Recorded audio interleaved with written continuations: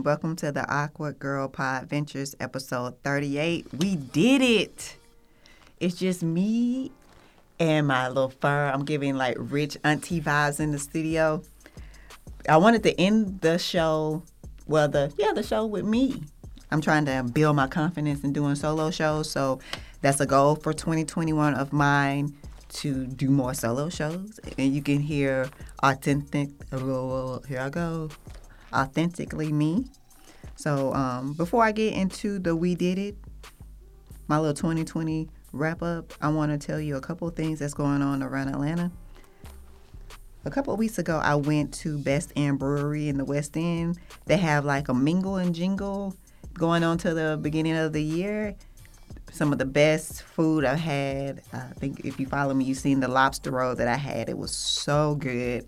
And I had a drink called the Fa La La La, which was divine. And also I'm going back because they have really good beer and other food as well. So if you're in the holiday spirit and want to get out and do something, please check them out. They're located off of White Street, close to the West End. So that's definitely something to check out. Today, I'm actually going to SCAD. They have a new, I don't even know. I got to see what it is, but it's Ruth Carter. She's the costume design from like a lot of great shows. Black Panther was one of them. So it's called Afrofuturism and Costume Design. So she has a whole setup, and I'm actually going today after I record the show. So you'll see pictures on Instagram and everything. I'm really excited about her because I'm a huge fan, and I loved Black Panther. That's one of my all-time favorites. So I'm going to check that out today after the show, and make sure you check it out. It's not that expensive. It was $10 for the ticket, and you have to purchase in advance. You have to wear your mask, and they are limiting how many people in the different time spots. So it is safe. So I'll put the whole little wrap-up on Instagram a little bit later today. So I want to talk about a lot of my 2020 wins, because I know 2020 was rough for us all, but it provided clear vision for me. I was able to focus on my healing from the inside out. It was truly a year of peace, clarity, and personal growth. I was able to get great rest. Okay, some other little minor wins. I was able to learn how to do my hair from YouTube. Okay, I know how to box braid. Well, fake box braids. I do the crochet method, and I did like the passion twist. That was my whole little thing that I wore for the majority of this year. I learned how to do my nails, even though I went to the salon for the first time all year yesterday, because I just wanted to get out the house and treat myself to something, because I'm tired of sitting in the house right now. I'm trying to end the year with a bang, but sometimes I get claustrophobic by sitting in there all day. So yesterday I went to the nail salon and, got me some little festive red nails for the holiday season. But yeah, 2020 was good to me. I learned how to actually wholeheartedly love myself. Not saying I didn't love myself in prior years, but I noticed that I put others before myself and not really staying true to me. And, this was the hard reset that I needed to really focus on Arkita and replenish her so she can be strong. Last year I went through all that domestic issues, and, I really was hard on myself, not treating myself with kindness. So this hard stop created that pivot for me to really focus on healing myself from the inside out, feeding myself better foods, exercising, meditating, getting in my Bible. So it's great. So I want to provide some other things to ponder on as you wrap up 2020. This is from Nedra.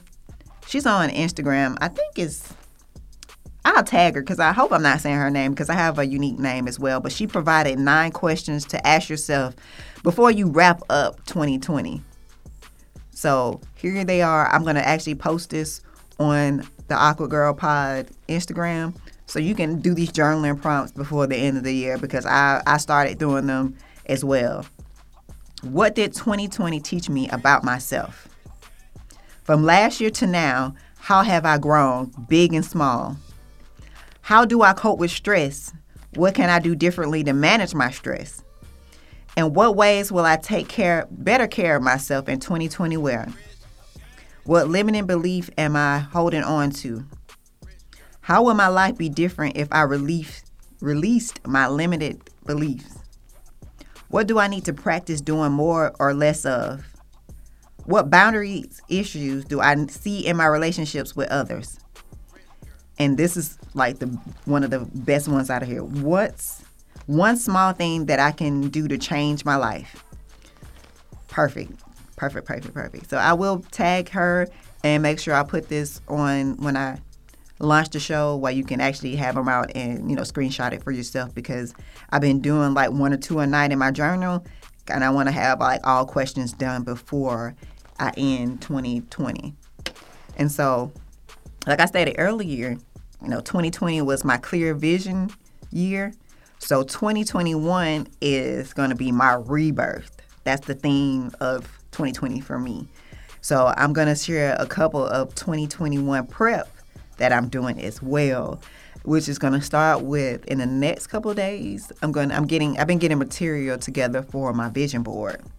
So I'm going to do that because I want to move next year, and I've been looking at like a couple of townhouses. So that's one of my major goals I want to complete before 2021, definitely. So a couple of my bullet points I want to share that I'm going to do. I'm going to be saving more. I'm going to be eating better, because I swear over the course of this year, I got in shape, was fake vegan because I was eating better. Then I kind of went back and was just eating everything. So I kind of went on the roller coaster ride. So I want to definitely eat better. I'm not going to limit myself, because I still love steak. I don't eat it regularly, but I do want to put more quality foods and, juices and smoothies and other supplements to to ensure that my immune system is healthy. So I'm definitely going to eat better and exercise, because as soon as daylight saving times hit, I'll stop exercising, stop doing my yoga. I don't know, because I was doing that in the house, because I have a couple of YouTube playlists that I go through for my exercises. I don't even do that no more. Like, once I stop working, I just get on the couch and look at TV. So now I'm going to dedicate sometime either in the morning or after work to exercise. I'm going to eat better. I'm going to put more into my savings. Yes, because we just still don't know how the economy going to shift next year. Also, I'm working on some of my relationship non-negotiables. I have been working on my personal growth and things. I was like, I think I might want to step back and get into dating at some point of next year, but I want to have a clear way, or dating with a different purpose next year when I start. So I listened to a podcast called Her Space, HER Space. I'll link the actual podcast in the show notes so you can listen. It's the episode that I listened to was Getting the Relationship You Deserve. And why I want to share this is because she said something that was very profound. She was like, if you veer away from your non-negotiable, you're settling. And that spoke with me, because like a lot of my relationships, I kind of throw some of the things that are important to me under the rug for the sake of keeping someone in my life, and that has never worked out for me. So I'm going to share some of my relationship non-negotiables that I, wrote down after listening to the podcast, because it was just like, these are some of the things that I'm not going to veer away from. So the first on my list is like family goals, because I'm single. I do want to have kids. So the person I date, I want to make sure their family goals kind of in line with mine. Do you want to have kids? Do you want to get married? Also, what is your relationship with your family? Family is very important to me. Everyone knows that I help out with my grandmother often. I'm always around my mom and my dad and everyone. So I want to date someone that has similar values in that area. Also, work ethic. I have my hands in a lot of pots. I work full time. I also have a blog. I have my podcast. I have my product line. So, what is your work ethic like? Are you an entrepreneur? Are you working 9 to 5? Are you both like me? Are you financially stable? In the past, I've dated people that was not financially stable as and then I'm taking on the burden from them not knowing how to, handle their finances. So going forward, that's something that I will not waver on. Also, respect, and I mean just honesty, being truthful, those are core values. How do you respect the person that you're with? Also, balance is very important. How do you handle your anger? How do you process anger? Do you know how to communicate when you're angry? Those are a lot of things these are the core things that I'm looking for. Those are some of my non-negotiables.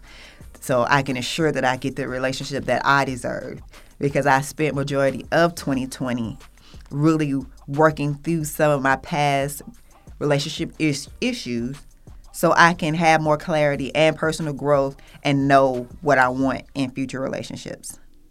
So also that's one of the things I'm working on in 2021. Saving, eating better, maybe dating with a purpose, and moving into another home.